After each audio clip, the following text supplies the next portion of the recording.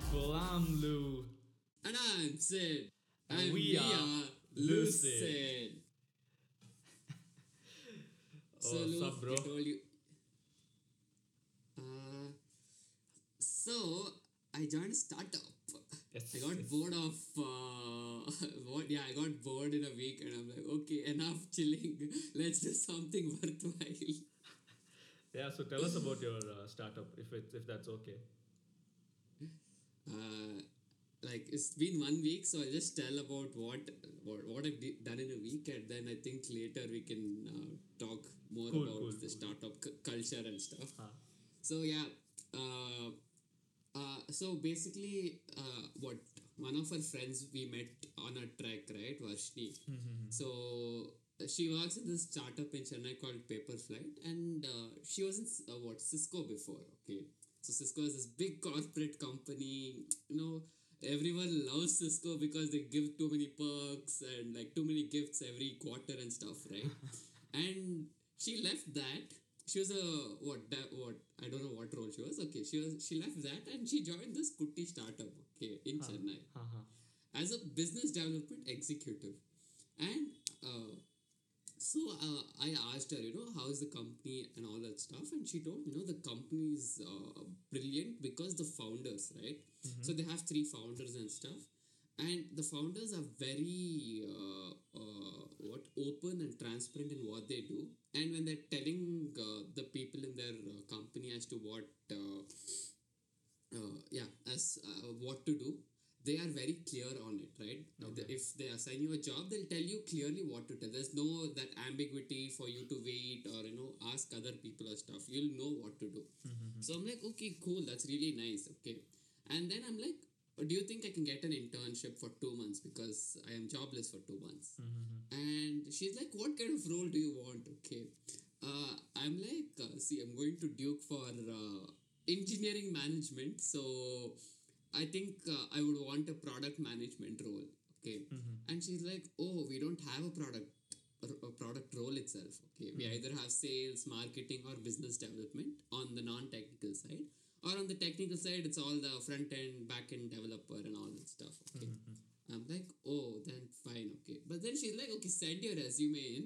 I'll just send it to them if they can take a call. Okay, she sent a resume. Okay, after sending resume, she asked me, okay, like, what do you mean by product management? What do you like?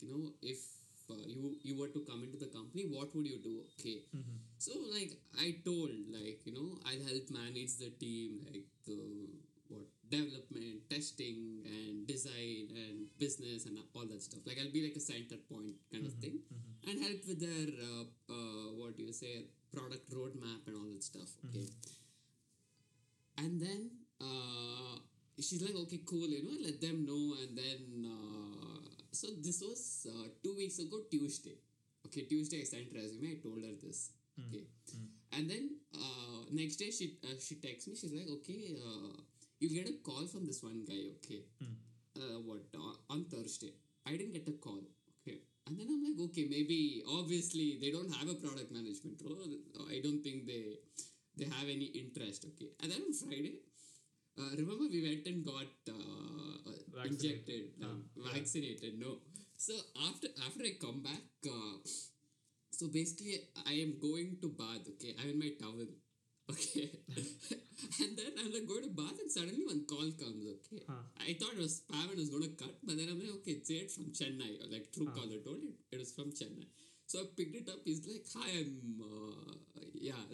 I'm from Paperflight, and Vashni sent us your resume, and what are you looking for and stuff. I told you I'm looking for a 2 month thing, and then he asked if I'm looking for full-time roles and all that stuff. Okay, I told I don't know because the situation in India is very bad, so I can't say anything now and all. I told. Okay, and it's like, okay, cool, do you have prior experience?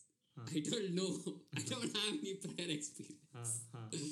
Okay, and then and like the tone of how he was replying, it was very like, okay, like just for the sake of continuing conversation types. And then he finished. Okay, and then he told, if you want to take it forward, we'll set up a call with you tomorrow.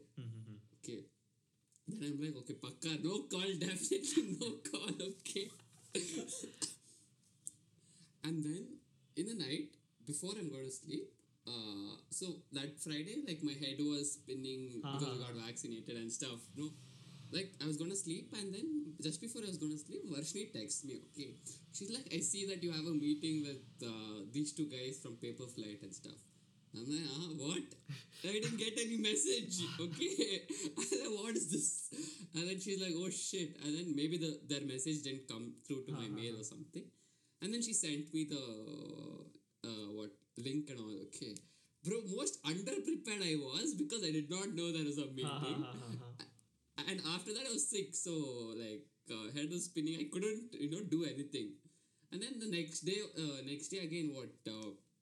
Yeah, 10 o'clock or something. That guy calls me up. Okay, it's like we've set up a meeting for 11:30. Are you okay? Obviously, I told yes only. Like what else to do? So yeah, and then 11:30 they that guy who called me and the co-founder of the company, both of them called me had a meeting with me.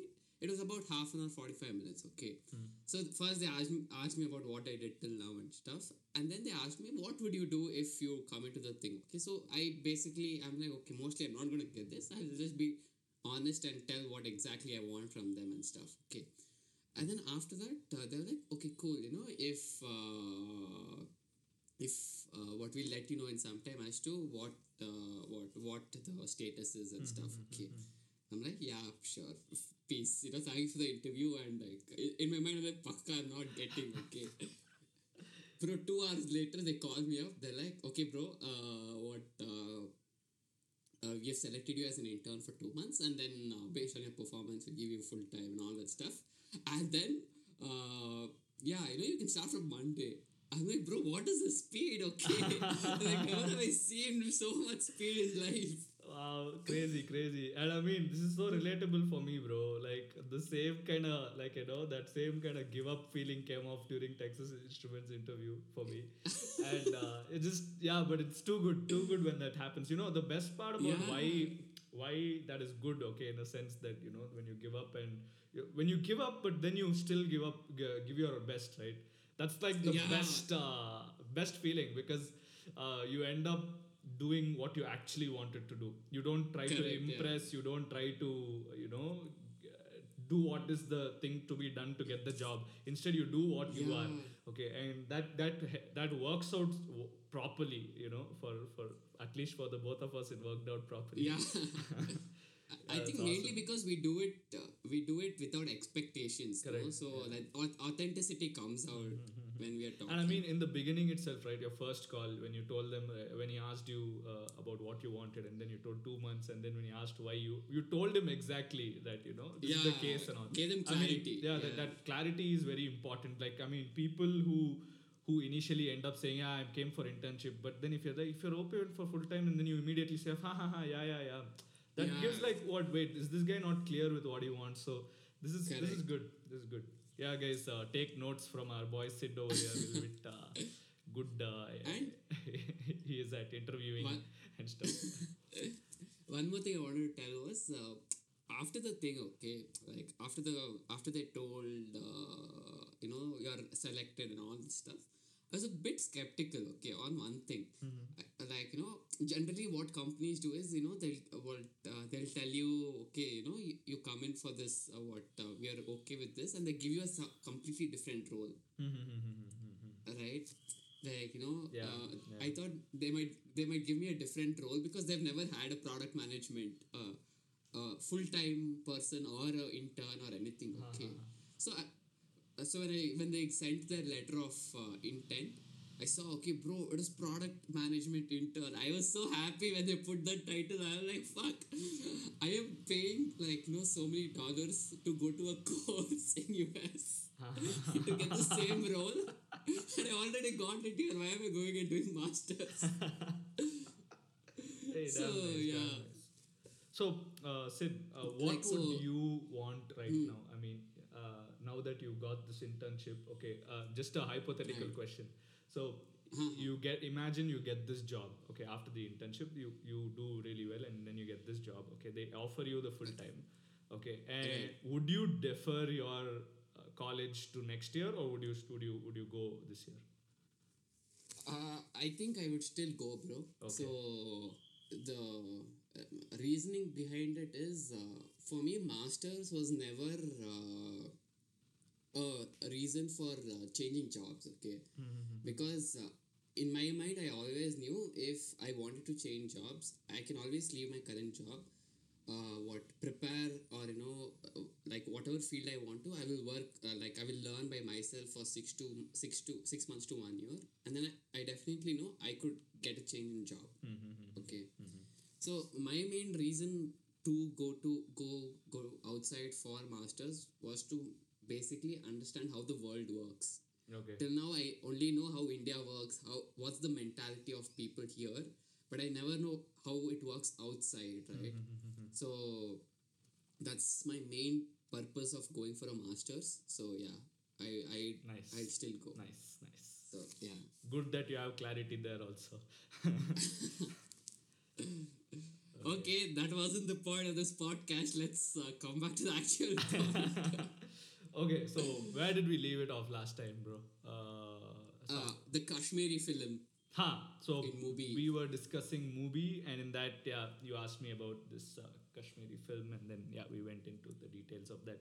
So the idea of the previous podcast and this podcast is to talk about the obsession or the current journey of how I'm looking at films, how I'm rediscovering films itself. So with that, with where we left off, that was movie. I came across this one film, which was their film of the day, one of the days, I guess, 2 months back or something. This film was called The Sacrifice, and it was by this person named Andrei Tarkovsky. Okay. Okay. And that day, luckily enough, I had what you call not much work, so I finished off by 5:30. Okay. So I had like 3 hours time with me, and instead of doing any studying for work or anything else, so instead of doing anything all that, I was like, you know what, or read a book. I was like, let's watch this movie. Because I anyways like Russian literature, okay, because I've read a few Russian literature books, so they're astoundingly good in terms of how they talk about human emotions and the amount of depth that they have with understanding of the human behavior, right? So, and that really interests me. So I was like, you know what, let's just give this movie a shot, because their synopsis of the movie also was damn good. Okay, it was like the synopsis. Okay, I don't know if I'm gonna say the exact synopsis, but the plot, what it was written there was. There's Bro, this sorry to interrupt. Huh. So you're talking about Russian literature, no? Which book should you read? Oh, so many. Okay, not so many also, but okay. I've read War and Peace by Leo Tolstoy, and then I've read One Day in the Life of Ivan Denisovich, which is by the author who wrote Gulag, Alexander Solzhenitsyn. And then I've read a few books by Fyodor Dostoevsky. One is The Notes from Underground and Crime and Punishment. Yeah, I mean. Oh yeah, I remember you talking about Crime and Punishment. Yeah, so these, I guess, are the 4 books. I guess I might have read more. I don't remember. But yeah, these 4 just came to my head just now. So these are some of the books I've read, Russian literature. So when I read the plot or the synopsis of this, which was written in a movie, right? So it was basically, it told, it's a story about this middle-aged guy who has a wife and a kid, and basically the world, it's an hypothetical situation where the world has gone into World War III. Okay. And he lives in this some place in Europe, I think Paris, somewhere in France. I'm not sure. I forgot the place.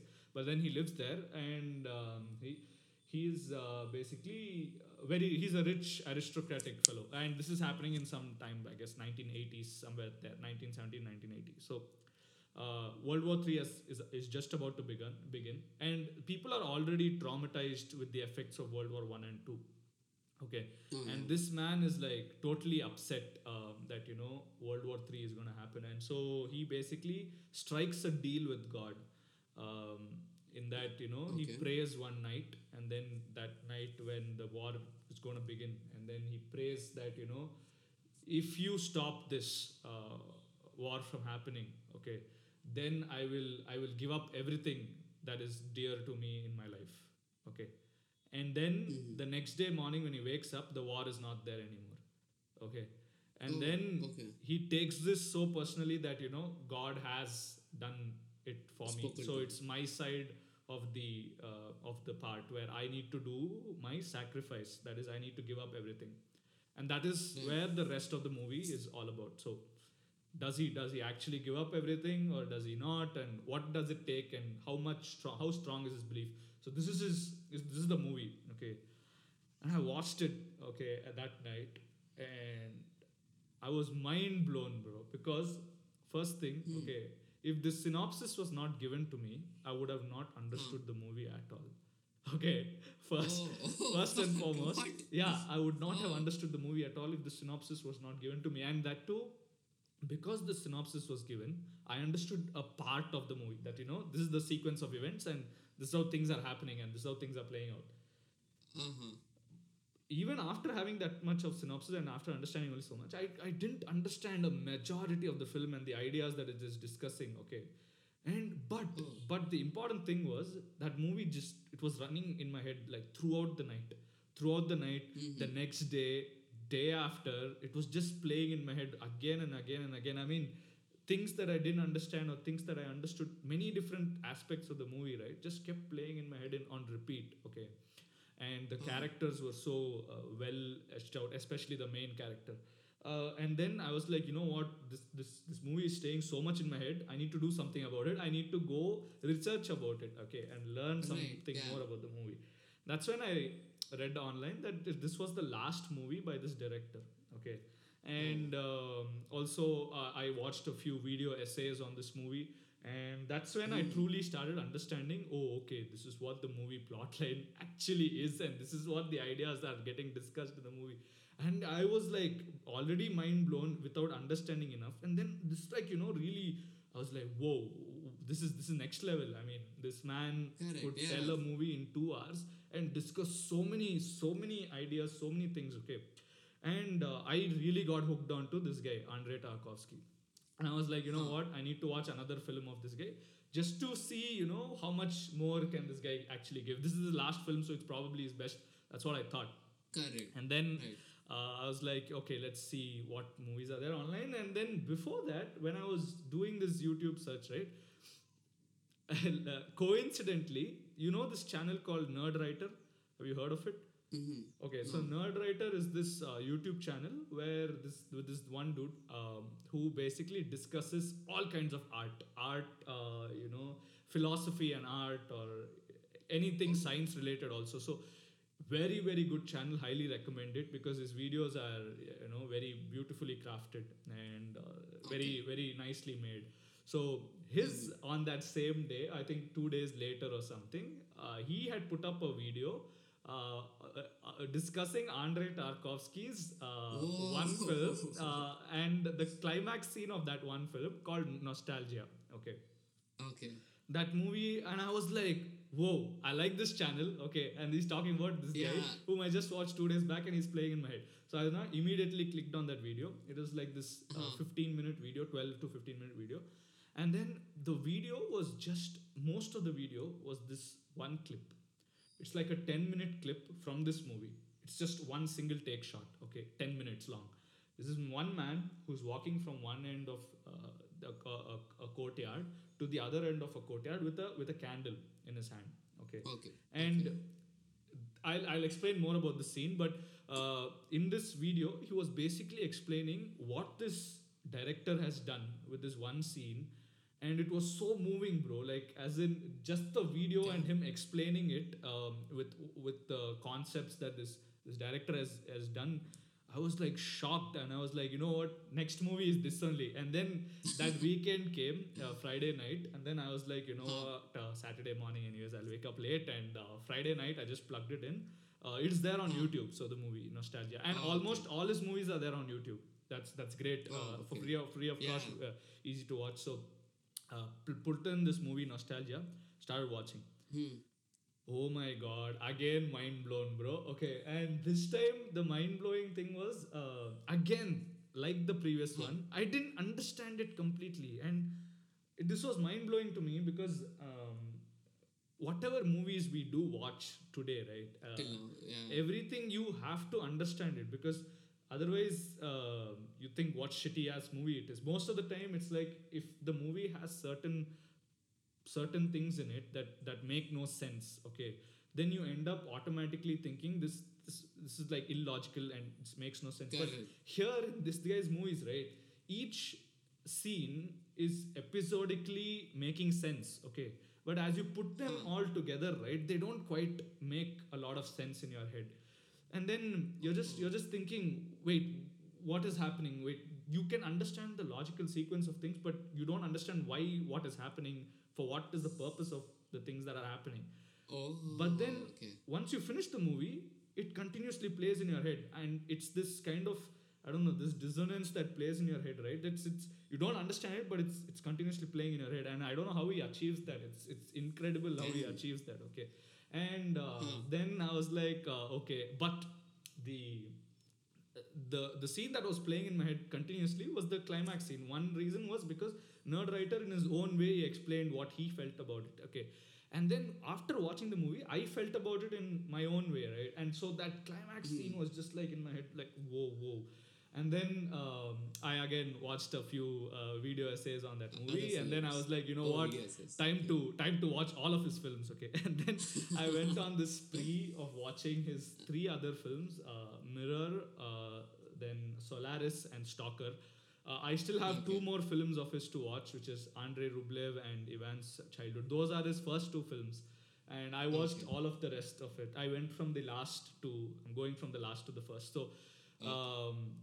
very, I mean, each of these films, right, slowly and steadily I started understanding a little bit more. So if I was understanding was like 40% in the previous ones, slowly 50% to 60% I was Right. understanding. Huh. Still not full 100%, like it felt like it's impossible It's to understand 100%. So after watching each of those movies, I would go and search up some video essays, and these video essays are also very subjective, okay. They take in material from what he's written and material from, you know, what they understand, and then they make up the video essay. And then from one of those video essays, I realized that this fellow has written a book, two three books. One Mhm. book which is frequently called out is this book called Sculpting in Time, okay. And this Huh. was the phase where I was about to finish 1984, the book about Oh, the dystopian world, written by George Orwell. So right. I was about to finish it, and then I was like, I'm gonna finish this, and my next book plan was to read the Jordan Read that. Peterson's new book, Oh, which was Beyond Order, Beyond Order. right? 12 More Rules Right. for Life. So I was planning on reading that. I bought the book also, but then because my interest in this guy became so much, right? I was like, you know what, push this Peterson's book aside. Let's pick this one up. Uh-huh. And then I checked online if this book is available. It was not available, and they need to import it Oh. and all. But then I was like, you know, I want to read it now. So what do I do? And then I just checked Huh. this archive.org or something where they had the book in PDF. So just downloaded that PDF, and then I started reading it. Huh.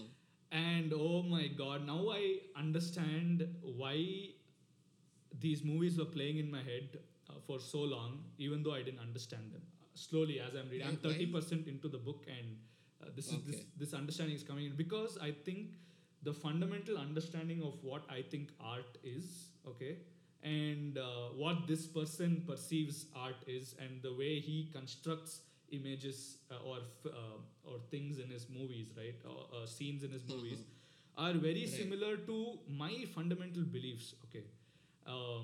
And it's like I never had the ability to articulate them properly, or you know, make sense of what I really enjoyed, okay, watching. Huh. And once this guy articulated it so well, right, that's when I'm like, oh my god, okay, I mean, I'm relating to this, like I can actually relate Right. to what he's talking about, and it's making so much sense to Uh-huh. me. And then this was like, wow, I really need to explore this guy more. So then More. like this book I started reading. It's a difficult book, bro. It's so difficult to read. Like every paragraph I read, right, my mind will wander away, okay.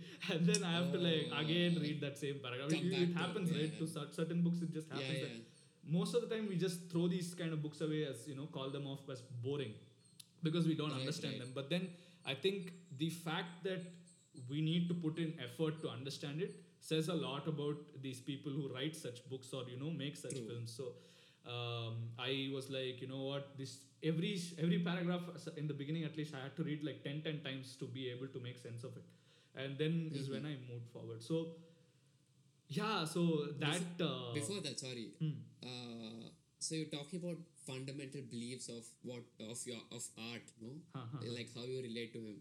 So like one thing is because it's so hard to read his book, it also makes sense why you couldn't articulate, right? Like your Right, fundamental right, belief of the art. right. I guess so. Yes, that makes sense. So let's start from there. You know what? So Yeah. let's start with what what the book is, and where the book starts off, and maybe what I think to understand Yeah, his yeah. movies itself, right? We need to understand what he defines as art, and how that is where the ideas for his film stems out, right? So let's discuss that. So the book's name is Sculpting in Time.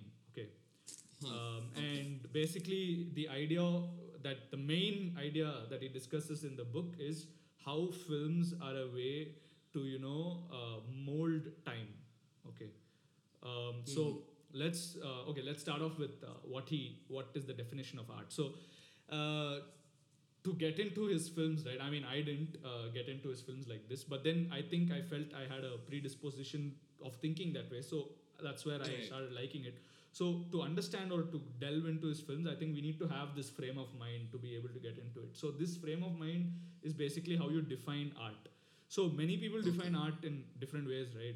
So, and it's important to find a most generalistic definition so that everything can fit into it. This is what is it's called the Socratic method of thinking. I'm reading this another book simultaneously with this book. It's called The Story of Philosophy. Okay. And Oh, this who's other that book, by? It's by Will Durant. Okay. Okay. It's considered one of the greatest historians who was capable to put the entire, not the entire, obviously, as much as he could, the amount of philosophy into one single book. So Oh, he damn. starts off from Socrates, and then he goes on Mhm. until Nietzsche, which is like 20th century thinkers. Right. Okay. So yeah, basically that book starts with Socrates, right? And then he talks about Socratic thinking, which is basically asking questions for everything and then getting a definitive definition for each of those things. Okay. So that's Okay. the same way this guy approaches art also. Okay. And it's like this this cool thing happens, when you're reading two books which are like which aren't really talking about the same things, but then in your mind while you're reading them, they start to make You're sense. relating them. You relate Right. those two books together. So Yeah. you have to, okay, to define art, you need to put that Socratic method of thinking. So you need to question everything, that what you think art is, and what is this art, and then you make a general definition. So this guy's definition of art is basically wait, let's just look at the book. I think he does it better than how I could probably say it. Okay. Okay. Art is a creative force. I'm not saying the exact words. I'm going to say it in my way. So art Okay. is the creative force that exists within a person to find or to master the world. Okay, yeah, that's the best way to say it. So art is this creative force that is within a person, so that he is able to master the world. Okay.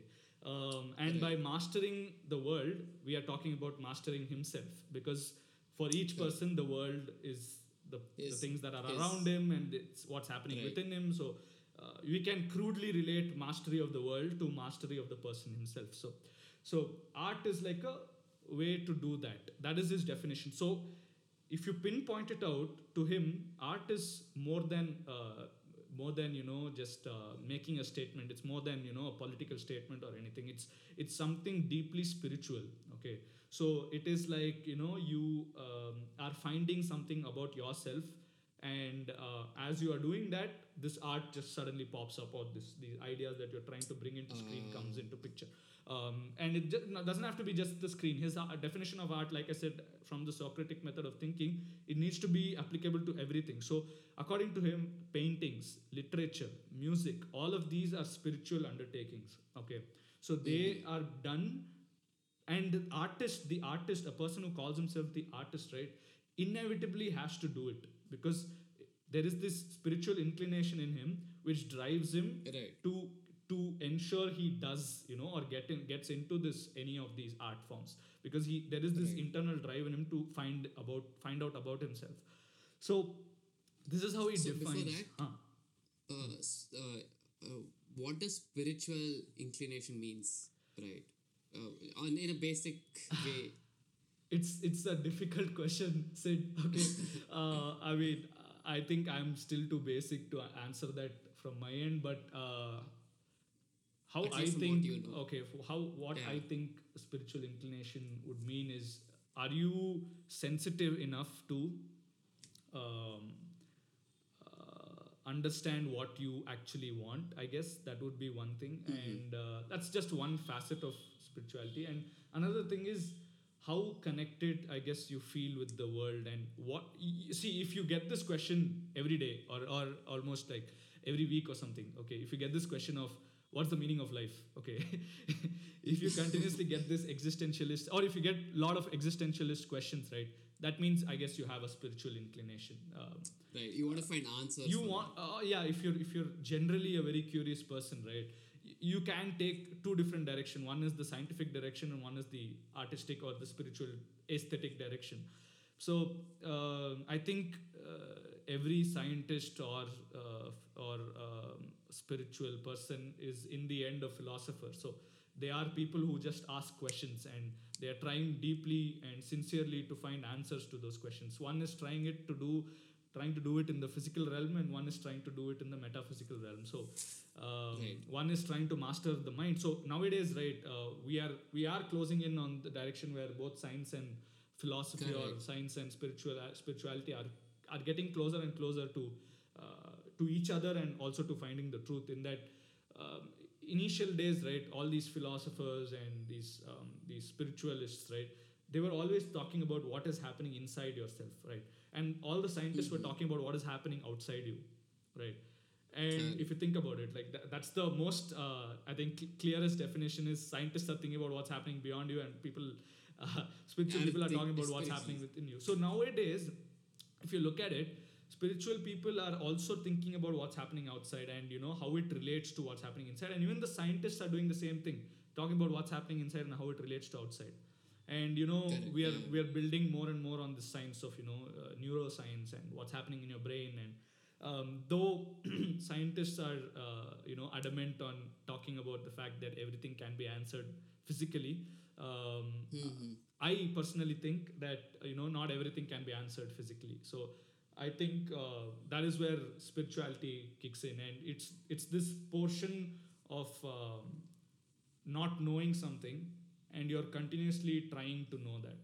And I think Right. if you are a person who defines morality, and if you sincerely believe that certain things are right and certain things are wrong, and it not just because people have told you that these are the cases, that certain things are right and certain things are wrong, or not just because the law tells you that this is the case, but you personally feel within you, within your soul, that certain things are supposed to be right and certain things are supposed to be wrong, then I guess you are morally inclined. Then I guess you are spiritually inclined. So Right. I think those are few ways to tell. I mean, see, I'm very, very basic into all these things. So, Yeah. Yeah. Understood. Yeah. was that Okay, let's go back satisfactory? Was that satisfactory? No, yeah, I just like basically wanted to understand like how spiritual inclination is related to art. So understood, makes sense. Okay. I mean, he tells it way better. I mean, I'm not able to find the correct pages, but he definitely Okay. makes it much more clearer. Wait, let's just open one page. See, random page I'll open. Okay. One Okay. of the clippings. Oh. So in Kindle, you can open this part Right. called clippings, right? So in that clippings, Right, I'll right. open one random page. Let's quickly do that. Oh, this is interesting. Okay. Imagine it gives the answer you're asking for. Bro, that'll be insane, bro. If, I'm pretty sure it will. I'm pretty sure it will because. Yeah. Okay, this is Story of Philosophy. Let's just open Andrei Tarkovsky. Okay. Okay, I'm excited. Let's see. Okay, sorry, it's still. Huh. Okay. Loading. Huh.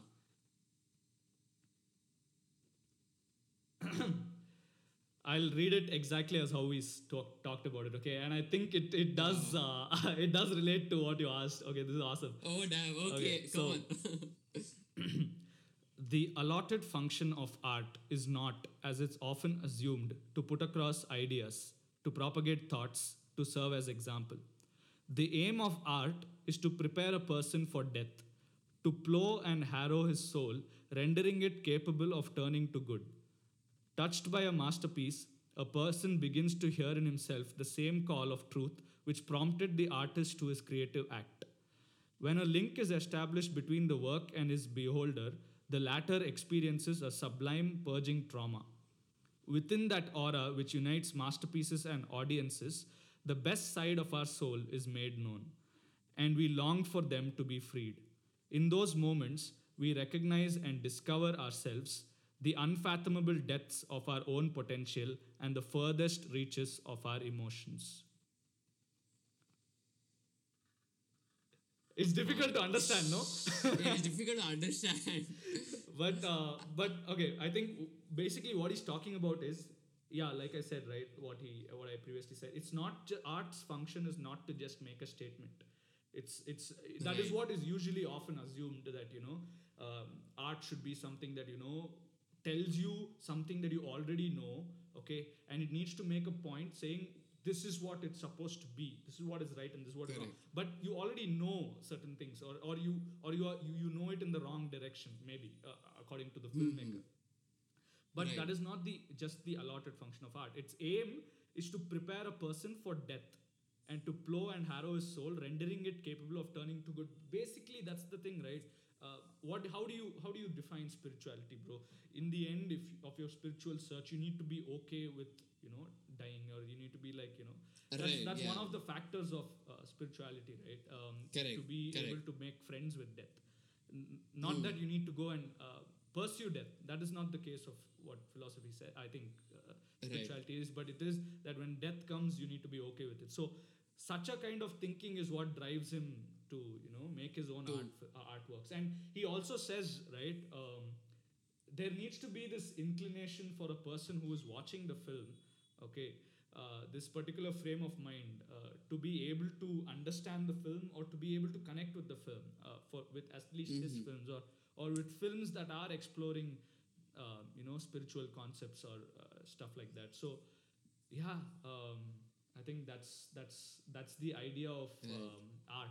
And now let's talk about Sculpting in Time, the book title itself. So he Right. further goes on to, now that he's defined art, he talks about is film art. Okay, so Okay. if you think about it, right, let's talk about Indian mainstream commercial cinema. Okay, if you take Indian mainstream commercial cinema, like any fun All Telugu movie, Bollywood. or Bollywood, or fun Telugu Tollywood movie, movies. fun Tamil Yeah. movies, I love those. First of all, let me preface by saying I love those movies. Okay, they're just too much fun. I mean, we gotta accept the Yeah, fact yeah. that they give us major entertainment. They're lots of fun to watch. Okay, you won't realize how the Correct. 2 hours went away, right? Right. So, Yeah. but if you take these into account, does the filmmaking aspect in itself hold any artistic value? Okay, what I mean by that is, if you take film, in this particular movie's cases, they are an amalgamation of writing, which is literature, okay, then acting, dramatics, okay, then music, and the image, or the painting itself, okay, painting Right. art, okay. So are they just is film just an amalgamation of these 4 to 5 things that are already present, okay, which are the other art forms, or is film an art in itself? Okay, this is a question that has been debated for as long as films have begun. Okay, so because they say that there are only 6 art forms, Okay, Okay. initially they said there are just 6 art forms, which are I don't remember the exact ones, but I think it's music, it's dance, it's dramatics, it's painting, and two more others. Whatever I missed out. Okay, guys, just Google it. So they say that initially there are only these 6 art forms, and filmmaking is relatively new, right? And most people don't are not able to fathom anything beyond the amalgamation that filmmaking is giving you anything beyond the amalgamation of these things. But this guy makes it clear that film in itself is its own art form. Okay, and that is why most people, not most people, at least there is this divide between the, or at least all critics of films, right, who are very interested in films, would like to call it the seventh art. Okay, and that is where now today's world we say there are 7 art forms, and the seventh one is film, is cinema. Okay. So this guy, he basically defines what is the artistic value in cinema according to him. I mean, there can definitely be variations, right? And I am also very limited in the amount of film knowledge that I have. So I'm just gonna say what he thinks of it, and I think it's a very valid point. Okay, so to understand it, we need to first look at the first film that was ever made. Okay, do you know? Do you know, Sid, which was the first? Okay, so it was by this 2 brothers called the Lumiere. I think they're called Lumiere. Lumiere brothers. They're from France. Okay, Okay. French people. They basically made or developed the video camera. Okay, and they had okay. their factory. There's this train factory, and the first ever film that was made. Okay, was basically a train coming out of this factory while a lot of people are walking around and all, and then the train just comes towards the camera, and then it takes a turn and goes away. This is the film. That's all the film. The first film ever was made was this. Okay? And and that film could not be played more than 3-4 times. So they had to because the film would get burnt out. Right. So Right. listen to this. Okay, the first time they played this film on the big screen. Okay, the audience is sitting there. Okay, they ran away from the hall because the train was coming towards them on that screen. Okay. Okay. Like, I mean, when you think about it, how revolutionary was that? Okay, because see, today we take film for granted, right? Things happening on the film, we don't really see it that way. Okay, but imagine, I mean, the first time you watched a film, how excited were you? Right. Okay, when you were a kid. So you thought things that happened there were actually happening in real life. Okay? Yeah, exactly. Exactly, right? Yeah. So that is the quality of film, okay, which is the most artistic thing about the film. So basically, it is a record of actual time. So it's like if photography basically captures an instant in time, okay, film basically captures a period in time. Of time, yeah. Of time, okay. So take the first film, for example. There's a train coming and going, okay, and people are walking about. Now that part of time which was captured back then, that particular date, that particular time, whatever, 8 a.m. or something, that 10 or 5 minutes of time is forever etched now. Now it's there in digital platforms. You can go and watch it on YouTube now, and you will be able to relive those 5 minutes once again. Okay. Right, yeah. That is the essence of the filmic of the artistic quality of film. Okay, it is that we can record time. Okay, we can mold time. So if you take films today, right, they take different shots. Okay, they take different sequences, different scenes, different shots, which are basically different time stamps, right? So I take a shot today, okay, and then I take basically another shot of another. Oh, let's put it this way, okay. If I record my life throughout my life for like 10 years or something, every instant of my life for 10 years, okay, and then once that is done, I edit it into a segment of 2 hours. Okay, I am giving you 2 hours worth of 10 years of my life. I have basically sculpted time. I have basically molded time. So you take a sculptor, okay, you take a sculptor, he would take a big block of marble, okay, and then he would just chip out the parts that he does not want. Okay, and then he would then finally give you this beautiful sculpture, right? That is what filmmaking is, and that is why his title is Sculpting in Time. I was mind blown, bro. It's beautiful. The way he writes is so moving. It's really moving. If you're really interested in film, right, you will find this like, wow. I mean, why did I never think of this before? Like when that realization hits you, right, you feel ugly inside because you call yourself, you like films, okay, you really love watching it, but then such things, such nuances, you never sit and you never go and think Thought about it. about it. And Yeah. when people like this tell you about it, right, that's when you actually Mhm. put your mind, you put your thinking hat on, and then you're like, you know what, Right. I should not take things for granted. I mean, I really need to put some thought. The Socratic method. See, he said, okay, we all need to Mhm. strive to ask questions, Sid. Okay, we all need to Yeah, be I philosophers. said. We all need to not. We should all need to stop accepting opinions as they are, right? And I Correct. think Yeah. I think that's very important in today's world also with social media. Yeah. Any person who puts up a very nice design looking post, right? People just automatically accept it's true, Correct. Yeah. and we need to They'll stop that. like We need to intuitively question they'll everything. think. Yeah, yeah. Yeah. So Correct. so that is what he talks about the artistic part in film is. Awesome, right? That explanation of how the title came about really was mind blowing. I'm like, the book would have been, I think, would been amazing. Yeah, it is. It is. And then he also dwells into how in his he wrote the book, I think, in like 1970s or 1980s. I don't remember. I think, yeah, 1970s, I guess. So he dwells into how his contemporaries, certain people, okay, who are making commercial cinema. Okay, back then also commercial cinema existed, right? Correct. So he talks about how there's those cinema does not really involve the audience in the cinema because they give out the facts as they are. I mean, it's like there is no involvement of the audience. I mean, this is beyond the scope of it being an art or not. Okay, because filmmaking in itself as an art is just recorded time. So every film that there is in a way an art. Okay, is in a way an Right. art. Yeah. But he dwells into how that art can be made more pristine, more spiritual. Okay, how can you delve into the spiritual part of it? So he says that such commercial films, right, they are just talking or blatantly giving out all the facts to the audience, right? There is no involvement from the audience to participate in the film. And that has become so widespread today. Okay, it's become so widespread today that anything that goes out of this out of the context of logical Right. how do you say it does this make sense kind of films, right?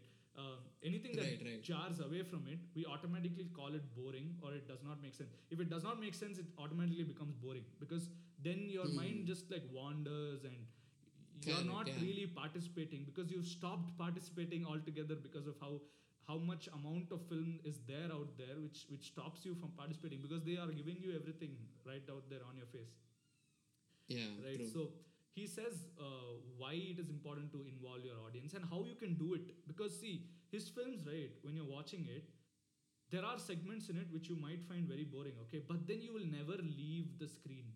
I don't know how he does that, but then you're involved, you're trying to figure out what's happening, okay, and then you're seeing, I don't make this doesn't make sense, what's happening, you're irritated, okay, shit is happening. I mean, mainly you don't understand it because I mean you've stopped trying to understand films at all, right? Your mind is not Right. thinking in that way anymore, your mind is degenerate in a sense, right?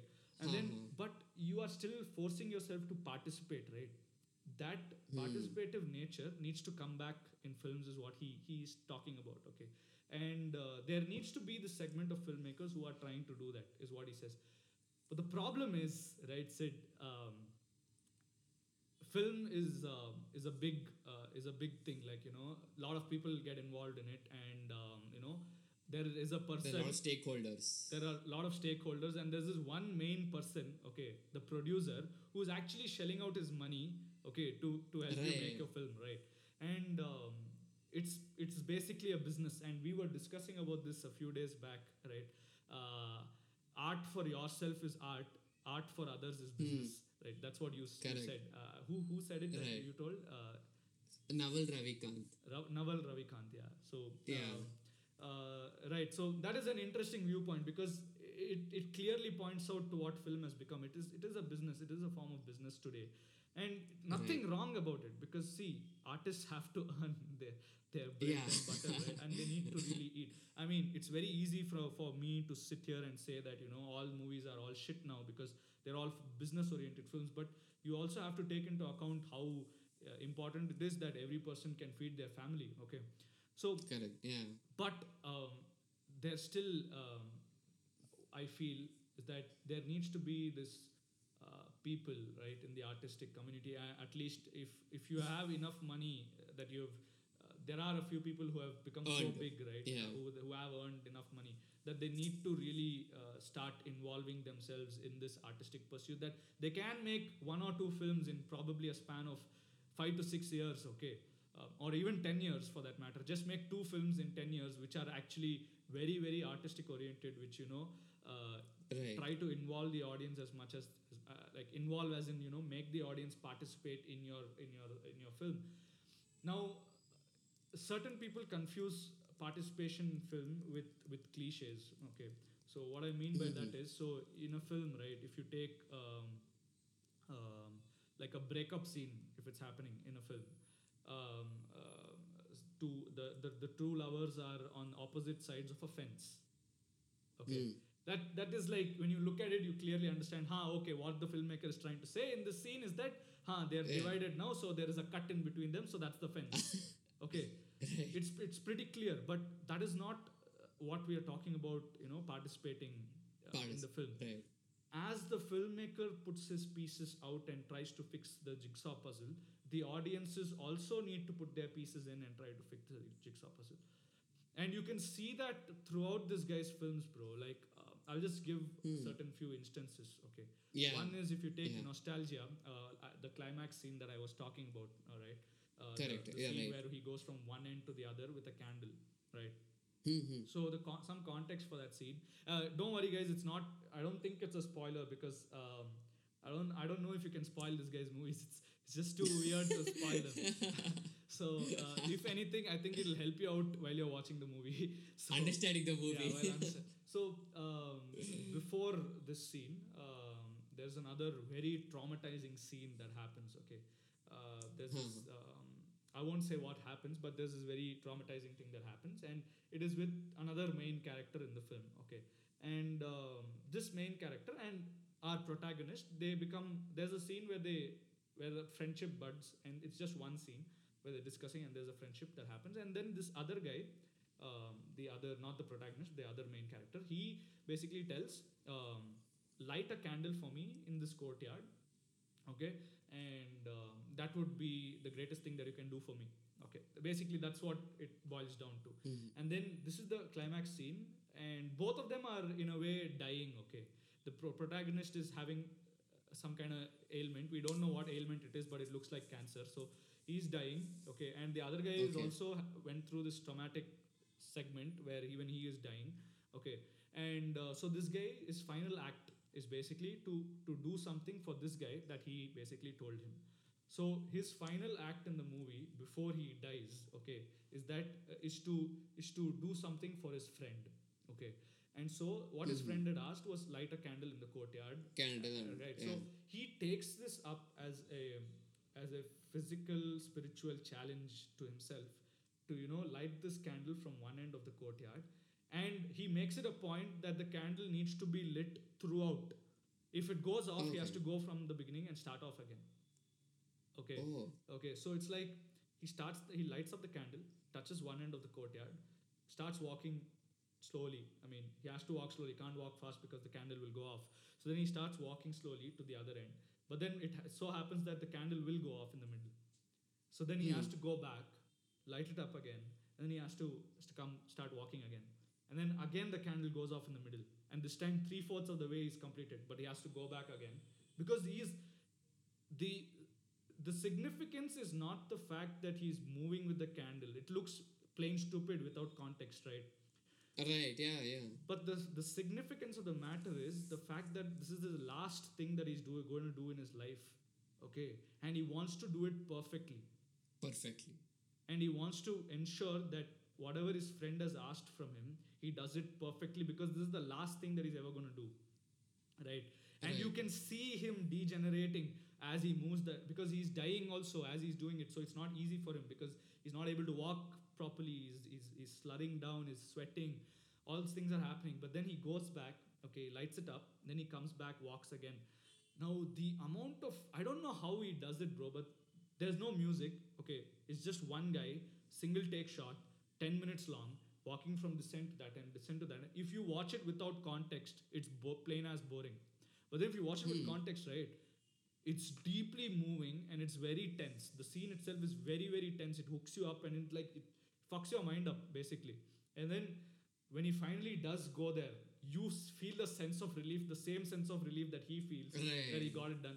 Damn. Oh my god, oh hey, he's done with it. But then with the sense of relief is the sense of, sadness that now that he's done, he's going to die. Okay. Yeah. And then he places it there and then he falls and he dies. That's how the movie ends. Amazing. I can't tell you how amazing this guy made that scene. Okay. People definitely needs to watch this guy's movies. I think I'm going to watch it after this podcast. Fuck. And then I hope I understand. There's this other movie of his, which is probably his most, his most famous film. It's called The Mirror. Okay, it's in a sense his autobiography also. So that is why I guess it's his most famous. But that movie, he revolutionized how you can show memories and dreams. Okay.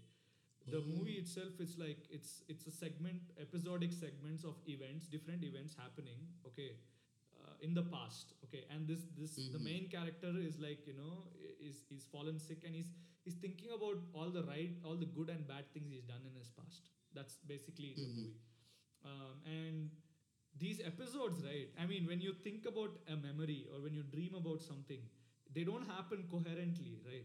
They don't happen in proper logical sequence. Correct. They happen in a way that a particular event is going on, and then all of a sudden some bullshit just comes into the picture, and some other thing goes in, and something completely different will change. Bro, so beautifully he captures that in film. It's amazing how he does it. Like you are watching a literal memory, you are watching a literal dream. That's how it is. It's amazing. And even in Nostalgia, there's this one scene. Nostalgia is basically the storyline is that this guy, the protagonist, he's come away from Russia and he's gone and he's living in I think Italy or France. I think Italy, and he's basically writing. He's a writer and he's basically writing this book about this another poet, a painter, and that's basically. But he's come out of his country and he's very nostalgic about his country. Okay. And that further adds to the downfall of his health. Okay, that's the story. Okay. And then there's this one scene. Okay, in Nostalgia, amazing. So he enters this house of that friend of his, and then his house is ugly. It's like so badly maintained. Okay, that there is actual mud and all inside the house, and rain has happened, and there's like water leaking inside the house and all. Okay, and then he zooms into that part because this guy looks at it. Okay, and then he zooms into that part so much so that it transforms, that mud and water ugliness transforms into a scenery from Russia. Like as in it's like those mud looks like landscapes, okay, and the water inside looks like a river. Okay. And for this guy, that ugly thing that he's seeing in this guy's house is reminding him of that beautiful thing in his country. Mind blowing, right? I mean, it's mind blowing when a person can make such kind of scenes. Right. Absolutely stunning. So that is why I said that is why I'm currently obsessed. Yeah. Yeah. Fuck. Damn, bro. There's some beautiful scenes. At least I want to try watching at least one movie. Yeah. Hoping I can understand. I think my favorite among all that I watched of his is Nostalgia. Yeah. Okay. I don't know if it's because it was I don't know why, but it was my favorite. But I think each person will have his own favorite because it's because of the way his films are, right? Like I said, it's more of a spiritual thing. So each person will connect resonate differently with different people. So some people might like this movie called Solaris more than anything else because it's purely science fiction. Though the main focus of the movie is more of the human mind than the science fiction part. It is purely science fiction movie, and so people who are like science more more than any other metaphysical thing might end up enjoying Solaris more. And if you don't want to watch the original, which was the Russian version of his, there is this American remake of the film. George Clooney acted in it, so people Oh. might find that interesting if they want to watch it in Yeah. English. So yeah. Right. Damn, bro. Nice. Hope people Yeah. who like films try to watch these. Yeah, I mean, I really think people should give these movies a chance. And Yeah. so why I'm telling you all this, Sid, is because this obsession till now has led me to make it's this vigor to make my own films has come back again. I mean, this was there during college Right. and all, but then there was College times, yeah. this huge segment of time where I just like gave up. I was like, fuck that shit. Kind of feeling came. Yeah. But then now that I watched this, right, I finally understood.